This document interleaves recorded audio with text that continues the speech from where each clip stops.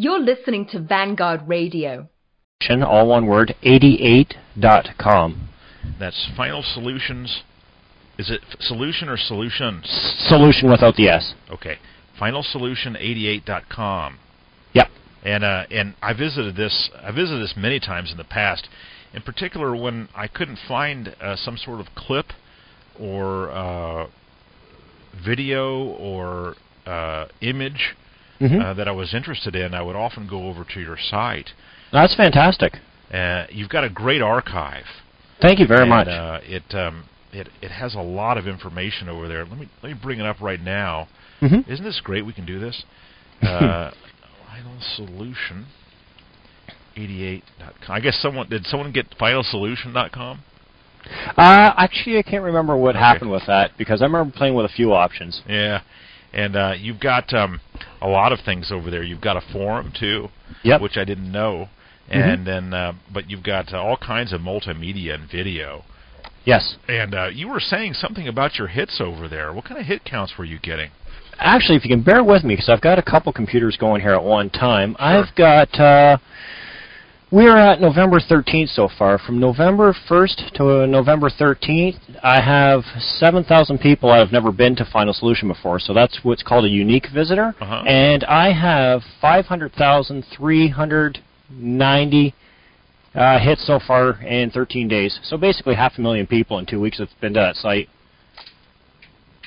And I imagine you have a lot of people who are behind the scenes too, right?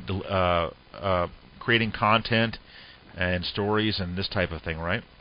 Kind of, sort of. Honestly, I have tremendous help going on right now with one of my senior moderators on the board. He's actually on right now. He's wondering when we're going to take off. And he's been a tremendous helping the board and stabilizing the board. But actually, the board itself, I kind of take care of all myself. Okay. The top stories I find throughout the internet. Sometimes VNN is a prime source of my top stories. Sure. Let's see, multimedia, and a lot of actually all the other stuff is just sifting around. The only thing I really had help on was some of the graphics you'd see on the website. Honestly, it started from a blank page and I just started one day and started building page after page. I do appreciate the help from my senior moderators on the board. I have 2 of them. And honestly, everything other than a couple graphics is myself being done alone. Okay. Well, let's talk a little bit about yourself. Certainly. And we discussed you were from the north, the northern part of the country. Yep. And about how old are you? I'm 30. Oh, that's good. Yeah. And I'm about 10 years older than you are, and anyone who's younger than me, I just feel great that that they're in the movement. And I know that you sacrifice. I know that anyone who is involved, and I know this personally, involved in maintaining and keeping something going like this, it takes enormous stamina. Yes. And it takes enormous dedication and drive. And it's something that sometimes you got to kind of walk away from it and take a break, like I did yesterday, this weekend. But it's something it's hard to drop too, because it's a passion. And absolutely. Yeah, and so, but was there anything that, maybe your parents or I've talked in the past on Free Talk Live about things that influenced me, and obviously, at one time, not too long ago, I was not a white nationalist, and even though I may have had sentiments that coincided with it, was there something that happened in your past that said, "Hey, I've got to do something"? Honestly, I would say the world's bringing it upon itself. The society and the things we have around us, they're doing it to themselves. They're putting you on the end of the microphone where you are, and they're putting me at the end of the microphone where I am today. It's the world that's changing around us. Some people just have had enough that they're going to start doing something other than complaining. You have to be actually active in some form or another. You know what I mean? Like, it's hard to describe, but you can't just not do anything anymore. Yeah. Some people, they they can do some things, and for you and perhaps for me, this is something that works out. We can do this. Yes. And so, well, there wasn't anything in particular. I've talked a lot about one of the triggers with me was this. There's been a lot of them. Was this war, and I realized in the run up to the war that I was told all these things that happened. That there were weapons of mass destruction, and that that Al Qaeda was there, and all these type of things. Yes. And I was kind of on the path to white nationalism at that point, but when the United States has established itself in the region there, and there were no there were no weapons of mass destruction. Yeah. So essentially, I realized, hey man, there's something wrong here, and then I started asking even more questions. Yep. And that really put me on the road to white nationalism even stronger. And because then I found out what the white nationalist positions were, and one thing that I stumbled upon was Duke's site about this time. Yep. And he was hitting it hard. And I started listening to him. I got kind of a different perspective on things. Duke is someone that is he's a complicated he's kind of a complicated person in terms of the movement in some ways, but his positions are pretty rock solid. Yes, absolutely.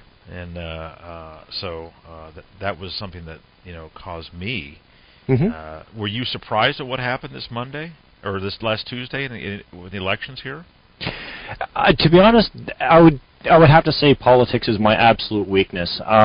You can almost see a certainty that the Democrats were going to go in, and it was only because of the lies, like you said yourself, the weapons of mass destruction. People just don't want anything to do with any direction Bush is going, but going Democratic now only opens a door to this guest worker program, which it's a double-edged sword. It's going to hurt one way or another. Yeah, it will.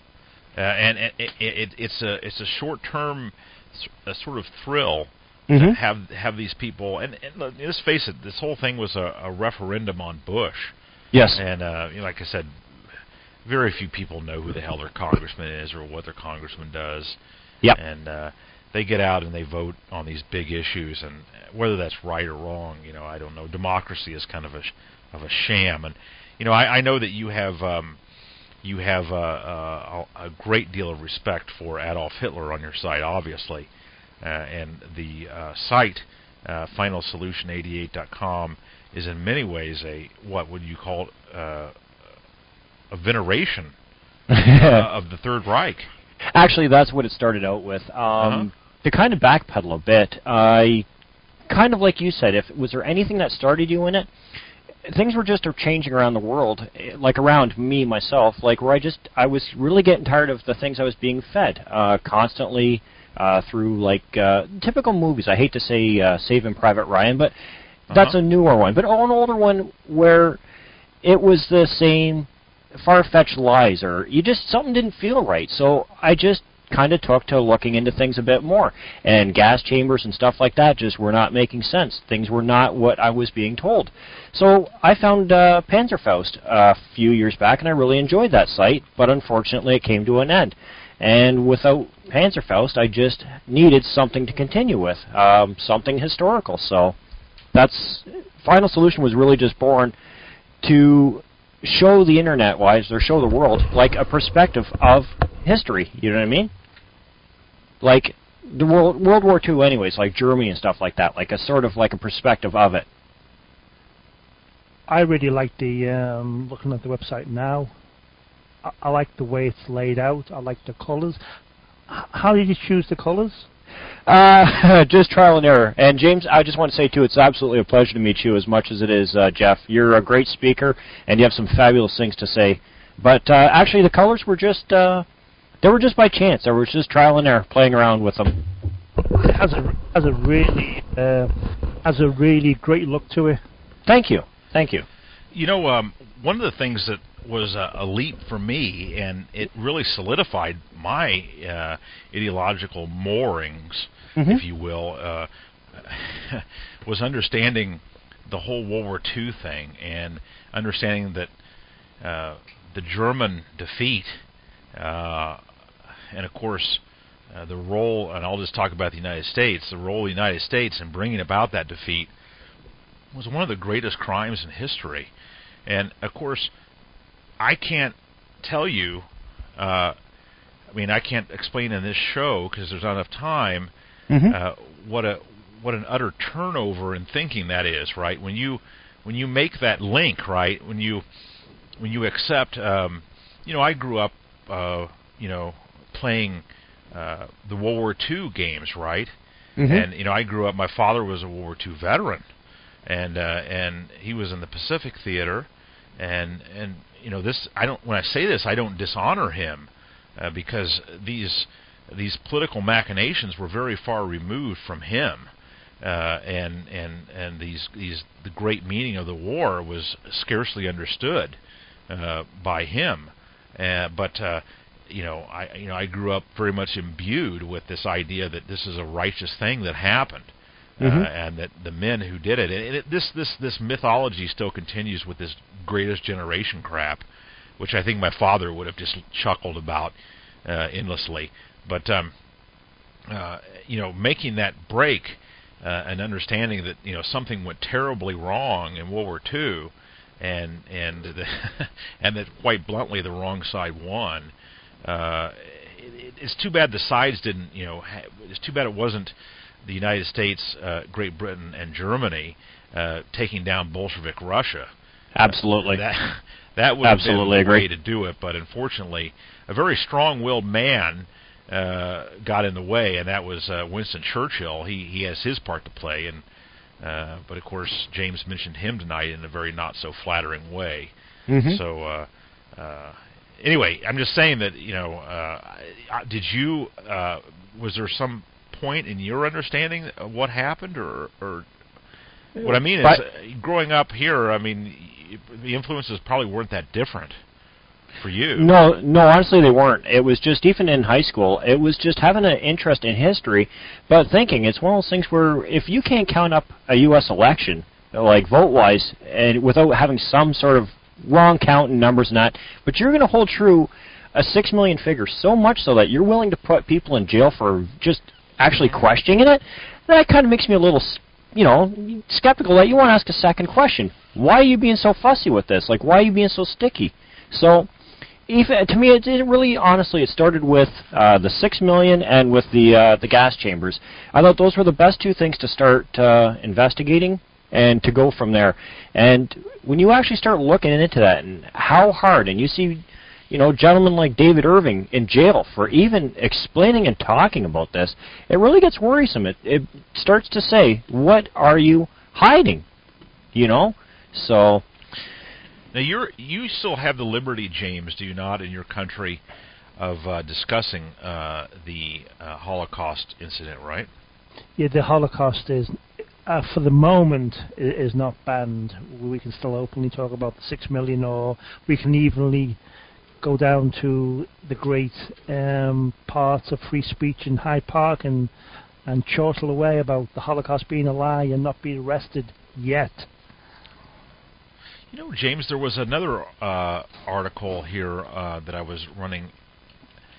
I always read IHR, their site, and I believe this was also from the Times, and I found it to be rather shocking. Let me see if I can find it. It had to do with who won World War II, and this is from the Times newspaper in London, and basically this writer, I believe his name was Davies. He put out an editorial in the Times. Here it is. This might be something you want to put up on your website, FS. Thank you. The Sunday Times, a review. This is by Norman Davies. Is that it? Let me make sure I got the name right here. Yeah, Norman Davies, and he's saying that. How we, and of course he means we, Great Britain in this case, did not win the war, but the Russians did. Britain and America still insist they defeated the Nazis in the face of overwhelming evidence that really they were minor partners in this affair. And he gives a quote from. It's so bad that the tremendous talents of this man were put to such bad use. But they give a quote here of Winston Churchill, and this is a quote: "History will be kind to me because I intend to write it," said Winston Churchill. Awful. Yeah, and of course he wrote that huge multi-volume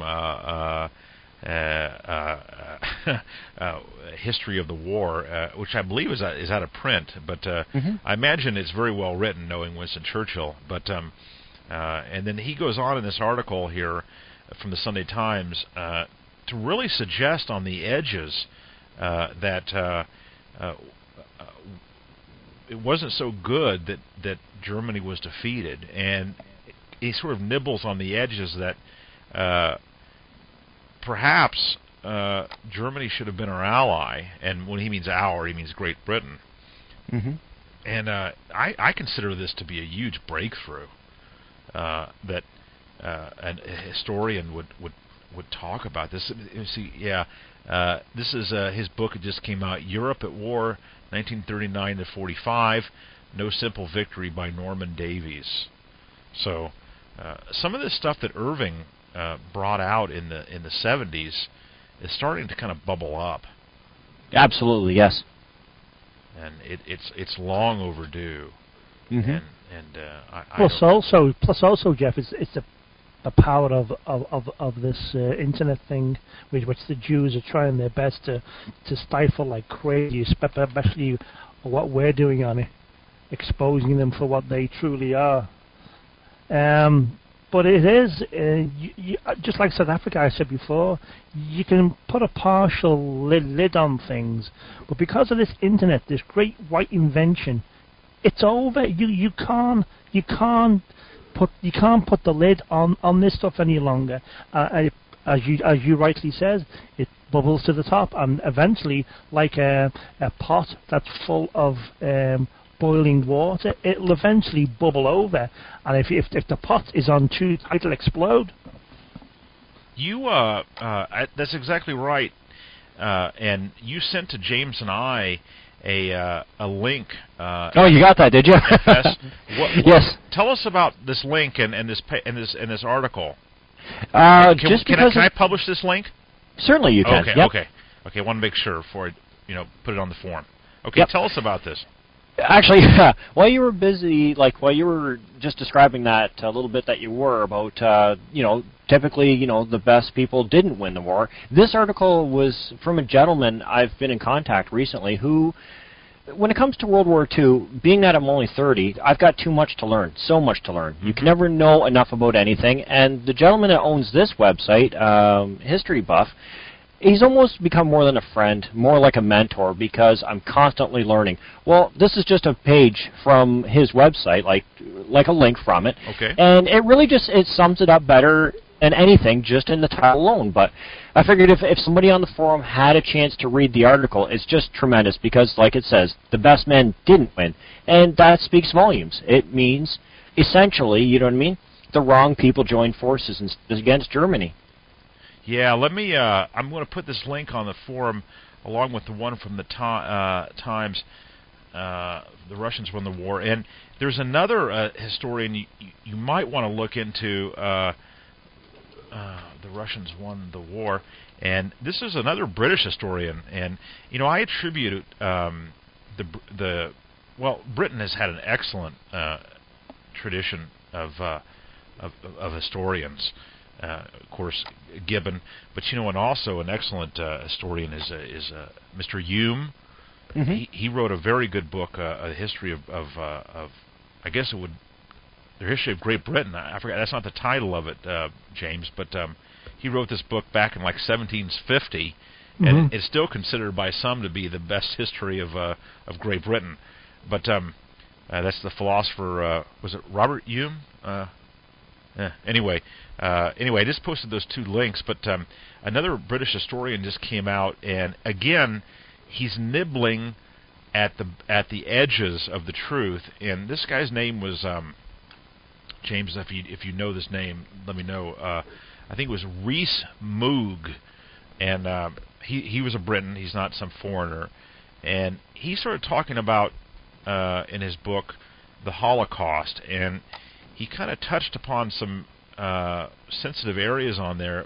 He did not challenge the 6 million number, but he started nibbling away at the idea that these were camps that were designed for extermination.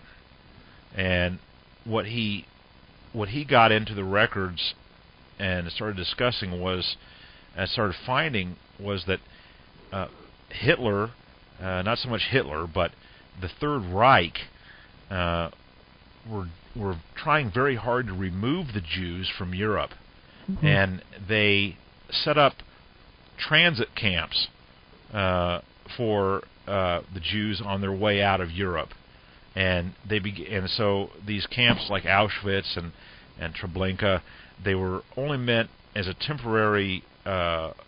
Most of them were only meant as temporary facilities, so that their path would be out through the Mediterranean, and then there was talk of settling them in Madagascar and other places like this, or perhaps even Palestine.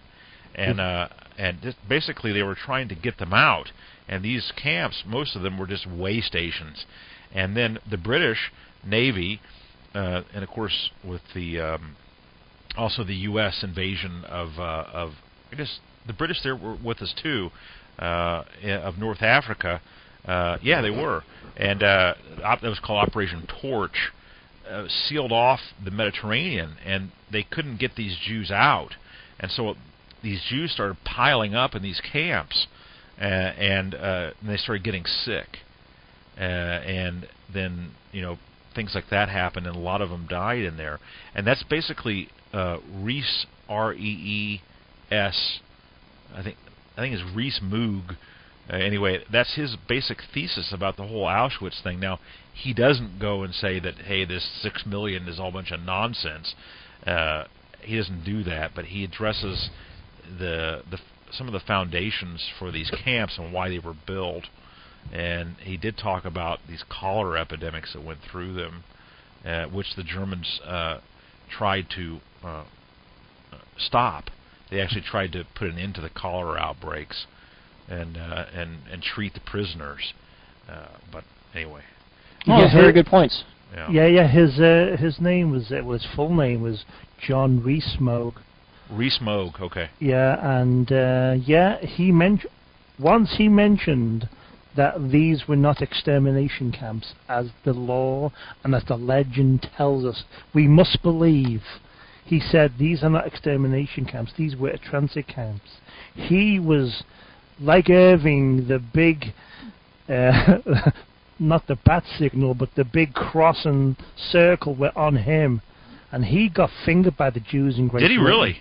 Oh yeah, he was part of the establishment, John Rees Mogg. Once he said that they weren't extermination camps, they were transit camps. He got, just like Irving. Irving got fingered after the destruction of Dresden. Yeah. The Jews took very, very great interest in David Irving after the destruction of Dresden. They decided to destroy him after Hitler's war. Yeah, and Hitler's War wasn't that really damning of a book, but they're very these Jews are like cats that are perched, and they're just waiting for some sort of transgression or something like this, some sort of poor gullible Aryan mouse to walk by and think he's safe, and then to pounce on him. Just so happens, did you happen to see FS that Walmart apparently? Yes, I actually did see that with the Totenkopf shirts. Yeah. Yep, that is incredible. I couldn't believe that. Yeah, for the listeners, apparently that the German death's head, which is the skull and crossbones, that it's in its own particular style, ended up on T-shirts being sold in Walmart, and then within hours after it was discovered, they were pulled. That's pretty quick. So, over here, James. I don't know if you've seen this too, FS. These kids today, these party-going kids today, and not necessarily Wiggers, but just these these party-going kids. They've adopted this skull and crossbone logo, and I don't know what that's all about. Do any of you guys know what that's all about? Nope, I wasn't aware of that. I think it goes back to this these two movies, Pirates of the Caribbean, and being. I think this pirate logo has been usurped by the youth culture of being like, we're pirates, we're against the system, we're they're not really against the system because they're buying the jeans that the system's selling to them. Really, for the most part. That's true, and it's just anything to strum up a little bit more anti-Semitism, any more sympathy, because look at how many times Iron Crosses keep getting dug up. West Coast Chopper, everybody digs them up, and hey, if it means sympathy for them, let's run with it. Yeah. But it's amazing, though, the one enduring fascination about history is that history from 1933 to 1945. It's enduring. It's to people. It's fascinating. You can't go into probably online and Amazon. If you were to ask Amazon what were their top-selling books, I guarantee you there'd be books about the Third Reich, about National Socialism. There is an enduring fascination with this period of history. Absolutely. And the more you read about it, the more you read about what happened from 1933 to 1945, then you go back to 1922 when it all first started, then you read all through that, and then the more you read about National Socialism, the more you truly understand it was an ideology for the European people and for the survival of European kind. Mm-hmm. I really liked your comment, James, the other night that white nationalism is really just National Socialism. The terms have basically changed. It's another name because National Socialism has been, it's been wrongly demonized by the Jew, by his media. It's been utterly demonized. So people equate Hitler, National Socialism equals evil. So to get around that, obviously, there's been a morphic happening with our cause, and white nationalism has came about. But basically, white nationalism is the 21st century version of National Socialism. Did you hear, FS, did you hear James's comment about somehow the NSDAP still kind of underground, still existing in Germany? Yes, actually I have, and I would absolutely agree with that. Wow. Actually. It's called the Kameradschaft. Yeah.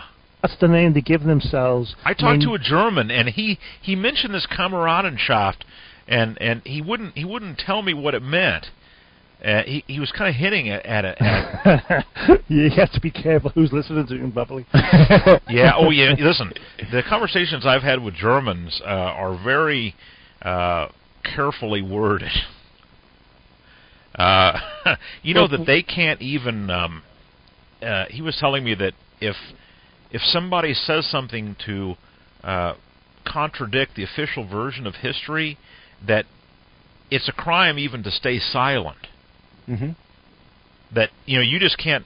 In other words, if I were to come out and to say to him, this whole Jewish nonsense of 6 million is all a lie, and that didn't happen that way, and if he were just to remain silent, and even if he didn't say yes, but if he were just to remain silent, that could be deemed an offense as well.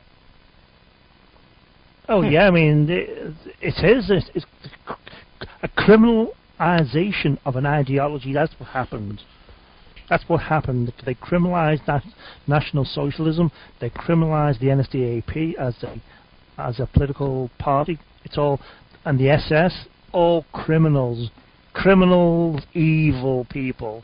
But what's happening? The NSDAP did not die in 1945. It still went on. It went on into the Reich Party in the 50s. Then that got banned. And then it went underground, and the NSDAP is alive and well, let me tell you. The Kameradschaft are the comrades of multitudes of nationalist organizations, legal nationalist organizations in Germany. They're those people who are above ground and supporting the legal and lawful organizations, but they're also comrades who are not part of the above ground organizations who remain in the shadows. And but it's all intertwined, and they all agree on the one thing, that if the NSDAP becomes legal one day, then all these other organizations would fall into it eventually. Agreed. Actually, just echoing what you just said there, James, right on my site, I have something similar to what you just almost said word for word. Right on a page I have called National Socialist is the German Reich did not perish in 1945. It still exists as a national and people's state because of illegal apprehensions of the members of the Reich government. Just basically, I didn't want to read the whole thing, but it echoes just what you said right there yourself. It, simply ceased to exist. You know what I mean? Mm-hmm. But it's still there. It's still there in the shadows. It's still absolutely there. It's still there in the underground. The party's yes. still alive and well. Yep, absolutely. It just simply lost its ability to function, but it does not mean that it does not exist. And thanks again to the founding fathers of the United States of America. They must have had a crystal ball, because the propaganda arm of the NSDAP is based in Lincoln, Nebraska, which Comrade Lauk he sends thousands of propaganda pieces to Germany every month. Yeah, I really can't imagine anyone listening tonight does not know the story of Lauk, of Gary Lauk. He's a Nebraskan, and he's one of the. Let me tell you right now, he's one of the true American heroes of our time. He really is. I mean, he went to Denmark to speak at a National Socialist meeting. The Zionist occupational governments of Denmark and Germany conspired. He was at a lawful. National Socialism in Denmark is legal. Is that right? They conspired. After Comrade Lauk spoke at this Danish National Socialist meeting, the Danish police arrested him, drove him to the border, and the German police were waiting there for him. He got arrested, and he spent 5 years in jail, in prison. James, it was kind of funny, and again, I believe it was William Pierce that went into this. I mean, in many ways, I think Pierce is the unsurpassed voice of what we're doing right now. The guy just did such a great job, in my opinion. William Pierce, yeah. one of the great educators of our movement.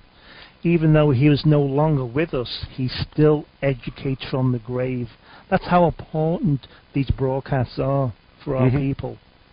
What we're doing is very, very important by elucidating what we're talking about, getting the message out, and especially with young people who are fascinated with National Socialism. It's a total fascination with people.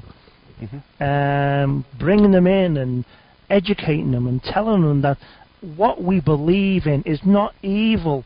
It's not evil. It's the truth, what we believe in. You've been fed a line by the Jew and his media. Bottom line. Something, it's so funny. Once you become a white nationalist, you really begin to understand history in a totally different way. And I remember some years ago, and I know many of you are going to be shocked by what I say right now. And I read a book by Victor Davis Hanson, who who really sold his soul to the neocons and continues to do so. But he's a classically trained historian, and he's written some very interesting things.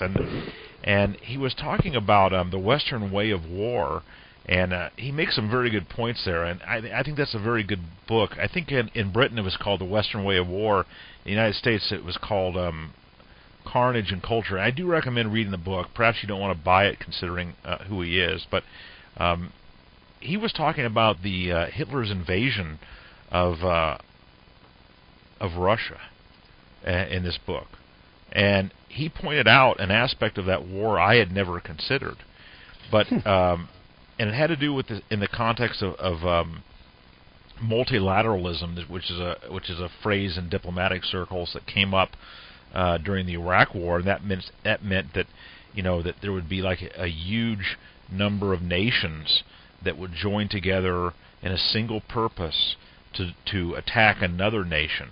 And that's the context of multilateralism. And do you know what he pointed as an example of multilateralism? Now, he was not in favor of it, but that was Hitler's invasion of Russia. And Hitler's invasion of Russia, you had people from all over the world. You had most of the nations of Europe that sent their men in Hitler's legions to invade Russia. And I'm not talking about the Russian people. I know that they don't quite understand where we're coming from always. But I have nothing against Russian Aryans. But we're talking about what Hitler hated in Russia, I firmly believe, was the Jew Bolshevik. Absolutely. And there were Spanish troops there. There were French troops there. There were Belgian troops there. There were Dutch troops there. There were, I mean, probably every, and of course, the Eastern European countries were quite thick. Bulgaria and Romania, they sent a lot of troops. Italy, they put a lot of troops into that effort, and so this is an unknown aspect of that war. Europe wanted Russia gone. I mean, when I say Russia, again, I mean Jew Bolshevik. You're talking about an ideology, not a race. Yes. Yes. And I'm sorry about using this generic term of Russia for not people at all. that are Russians on this board and that are from Slavic descent, because I'm talking about Jew Bolshevik Russia. And it's a really fascinating thing, isn't it, to consider that. And it tells you what a terrific job that official history has played in our lives, right? Because we somehow have, at least growing up here, I kind of had the feeling that everybody hated Hitler and that he had some sort of demonic death grip over the people that he influenced, right? And that only to the good graces of the U.S. Army, of course, in our case, that we broke this death grip that Hitler had upon the peoples of Europe and saved the peoples of Europe, including Germans, of course, and save them from the awful tyranny of Adolf Hitler. But in fact, go ahead. That's one of the things I have against Winston Churchill.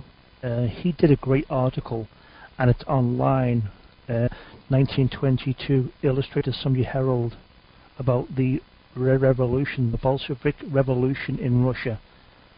Read this article. Winston Churchill doesn't mince his words in this article.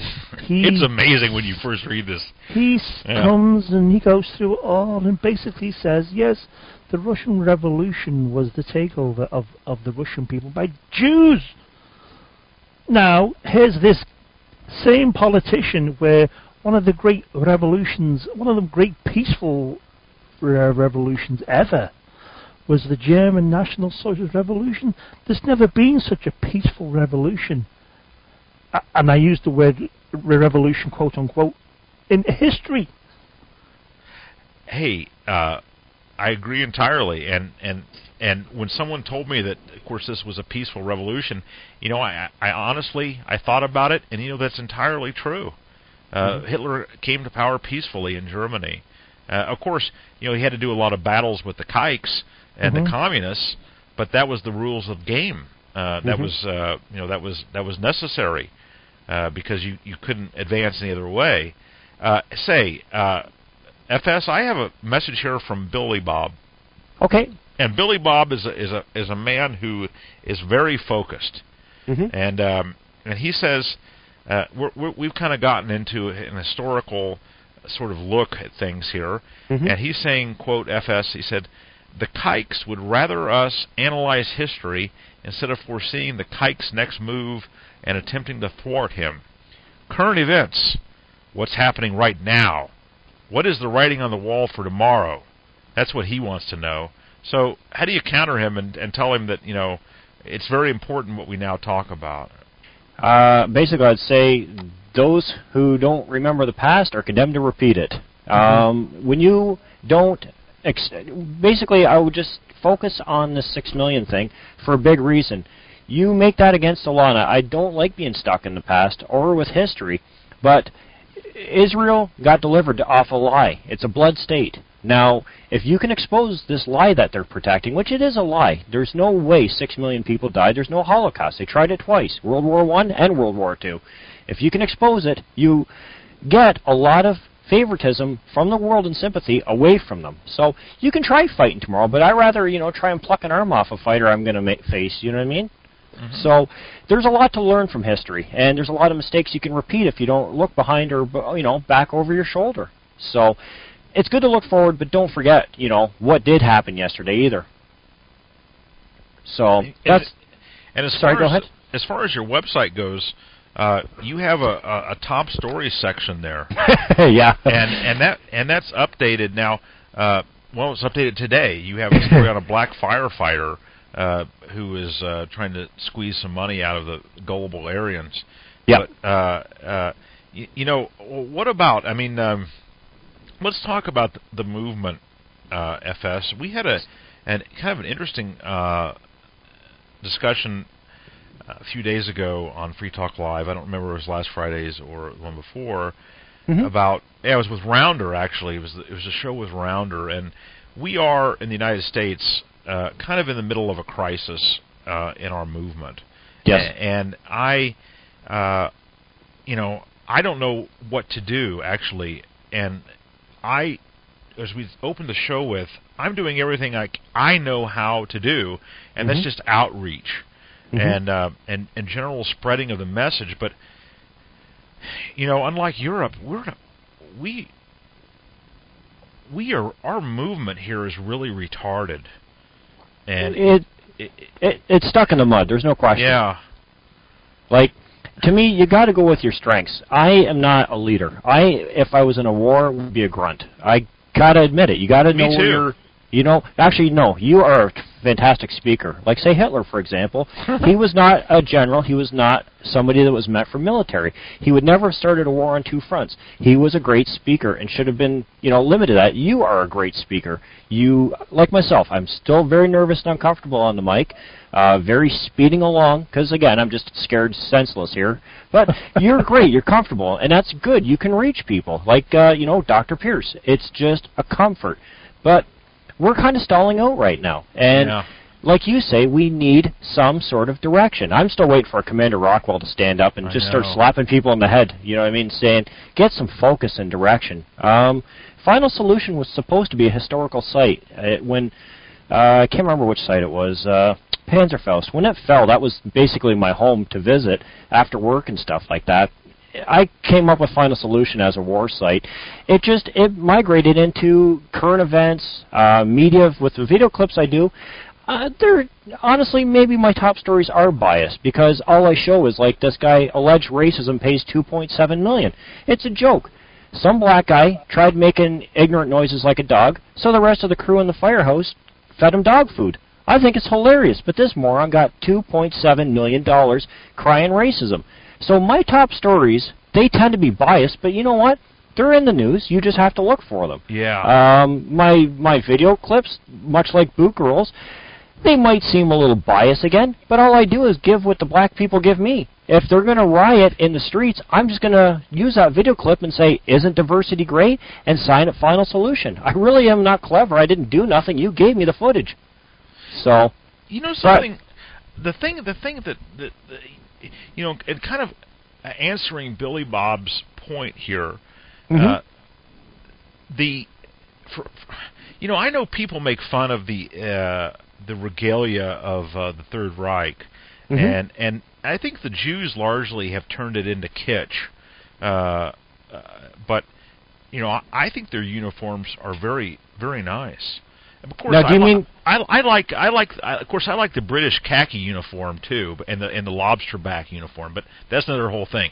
But the look and the style of the Third Reich is quite impressive. And you know what? Billy Bob was talking about what do we do next. I really believe that a lot of young white nationalists are very much attracted to the whole mystique in a positive way of the Third Reich. And look no further than Boot Girl, the person you just mentioned. She's great. The first video I saw of her, she was sitting behind the flag of the German Empire with a swastika on it. Yep. No, I agree fully, and she's a lot younger than I am. Yeah. And yeah, I know what you mean. That's good to see. Sometimes, unfortunately, it seduces the flakes out there, and you do have conflicts with, say, the NSM, and you get the costumes and that doesn't really help us, because I'll have a lot more respect for a white nationalist wearing a suit and tie a lot quicker than I see a guy showing up at a rally with a German helmet on from the Wehrmacht, and I'm thinking, you know what? Unless you're expecting mortar attack soon, do you want to take the helmet off? I see your point. So what would you like to comment upon the? Okay, the only version of National Socialism I've seen and been witness to as a white nationalist was the NSM. And what's your overall opinion of them? Or would you like to share it? Certainly, absolutely. I think anybody that has white skin and actually cares about our race, I'll donate my time to you. I will donate anything on Final Solution to you. If you want a page and you want to tell the world about yourself, but you don't know how to make a page or get it out to people, I'm more than willing to help you. You can be Stormfront, you can be the NSM, you can be just some Joe that just wants to get a few skinheads going, as long as you care. I don't have any gripes about different groups. It could be Hammerskins, it could be anything. You just have to care. The sooner we all start getting on the same page, though, the better. That's the problem. We're too divided into too many separate little groups. You got Bill White making fun of these guys and other people making fun of Stormfront because they're too weak.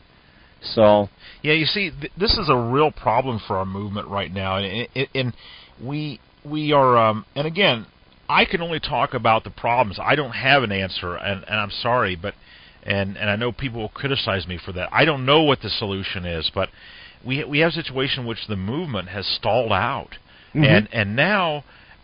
There are people in this movement that are using each other as fodder for their own to maintain interest, right?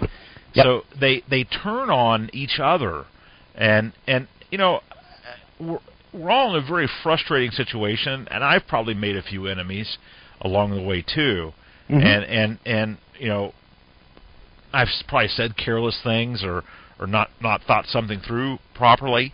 And in those cases, I apologize. But we're stalled out now. And when I see other people, chewing on other white nationalists, just grind. Now, honest criticism is one thing, but making hay out of another white nationalist leader or activist for entertainment or to run them down to build you up, that just turns me off, man. I totally agree. When we first decided to do our Area Matters programs, myself and Lee Gardner decided, okay, we have to look at the bigger picture here. And what we have, and we described this on one of our early programs, is that especially in the United States, where there's basically no focus, but it's like a big jigsaw. There's no focus. There's no focus, but it's basically everyone's doing their bit for the cause. So we made this pledge not to attack anybody because everyone has their different ways about doing things, but we're all going in the same direction. We're all on the same road. So we treat everybody in our programs. Everyone equally has equal worth because we're all doing the same thing for the common good. and that's why everyone should look at it that way. That's excellent, James. I agree. That we're doing everything for the common good. We Yep. shouldn't be attacking everybody, and we made this pledge when we started our radio program that we would not attack anybody, and we would just keep for the common good, because everyone is trying their best here. They really are. Mm-hmm. They are trying their best, and we have to be positive and push forward. That's all we can do at the moment. Just push forward, educate and stimulate. That's the main thing that we need to do. Actually, his education, I think, would be exactly what I'd echo and voice too. Back to Billy Bob for a second. You don't want to look into the history, but there's a lot of lies there. I think people need to know the truth. Because if you two gentlemen, if somebody said, what do you think of when you hear the word Nazi or Hitler or anything? You think about what? What's the first word that comes to your mind? Well, usually with me it's racism or hate, right? Yeah. It's evil, yeah, it's evil. Exactly. Now, I've got pictures on Final Solution that have got black men in the Wehrmacht, Asians, East Indians. Where's the racism? You got to help me here, because to me, I see the truth. And if somebody thinks that there's hate and racism to the German army, well, you know what? Look at the pictures, because they show it. I also got pictures of, like, the old lies. The lamps were made out of human skin. Just the craziest things that you should never even been told or fed, but they're there. So any day I would love to debate somebody that thinks Nazism is wrong, or was wrong back then, by giving them hardcore facts and truth and honesty and say, you know what, you have been lied to. But I'm all too willing to show you a picture of the USS Liberty with a hole in it and say, I'll tell you who shot that one, though. Yeah. So, truth's truth, but then you got to look to the future and find out where we can get ourselves back on track. A little dose of the past to say, you've been lied to, and how do we get ourselves into the future? And I would say with our youth, with our kids, with Boot Girl. You know what I mean? You know, about the racial issue, and there's no doubt that people in the Reich, were inflamed when the French brought in niggers into the Rhineland. But that said, I watched a videotape of Leon Degrelle. Oh yeah, beautiful, wonderful, yeah. And he was talking about how he thought that National Socialism was a blessing for all races, and that all races should be National Socialist within their sphere, and that they should pursue their own national racial interests in the same way that the German National Socialists did, and that they should defend their interests, and that they should achieve the highest potential of their race in a National Socialist way. And that was Leon Degrelle. And if you don't know, I can't believe anyone wouldn't know who he is, but it's Leon Degrelle, Leon Degrelle, and you can see his Wikipedia. He's playing on YouTube right now, Jeff. What's that, James? He's playing on YouTube right now. Yeah, and he was a hero of the Third Reich. Absolutely. And apparently Hitler said something like, if I had a son, it'd be you, or something like that. So. Yep, you're exactly right. Yes. It was. It's funny. I was thinking about great men of history, and Americans would include George Washington in that, and of course Adolf Hitler. It seems to be at first glance common that these great men of history are childless. Yeah. Yeah. Napoleon too. Napoleon. Other people they don't have children. Here's something for you. This is a historical tidbit for all those people out there. Did you know that Adolf Hitler used to give the soldiers of the Muslim Waffen-SS mini Qurans? Nope. I have heard that, and I hear these things coming out of like Front Page Mag, and I hear these stories about Hitler and Islamists, Islamic things, and they usually come out of Jewish publications. So is it true? Is it not true? I don't know. This is totally true. I've got this from a really great historian. who happens to be the director of the IHO. Wow. But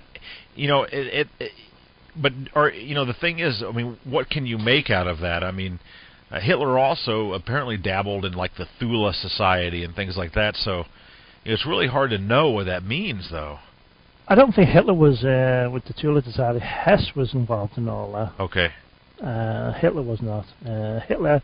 Hitler's favorite magazine was Ostara. Ostara was an anti-Jewish magazine in the 1920s in Germany. It was a very popular anti-Jewish magazine, by the way, in Germany. And Hitler had every issue. Well, I think he mentions in Mein Kampf where he in Vienna, was it Munich or Berlin? I can't remember. He goes and he has like 3 or 4 issues to make up his pack of having every issue of Ostara magazine. So, well, Hitler was very well read. Mm-hmm. There was an article. I'm going to have to take a top of the hour break here, and there's a couple things I want to talk to you again about FS. But there was an article that I read in the Atlantic Monthly, and this researcher had gotten in to see Hitler's books, and Hitler was very well read at the time, and he was always very well read, and he had extensive marginalia. That's the writing in the margins of his books, and he read all kinds of things. And so he's quite an interesting person. But anyway, let's take a break here at the top of the hour.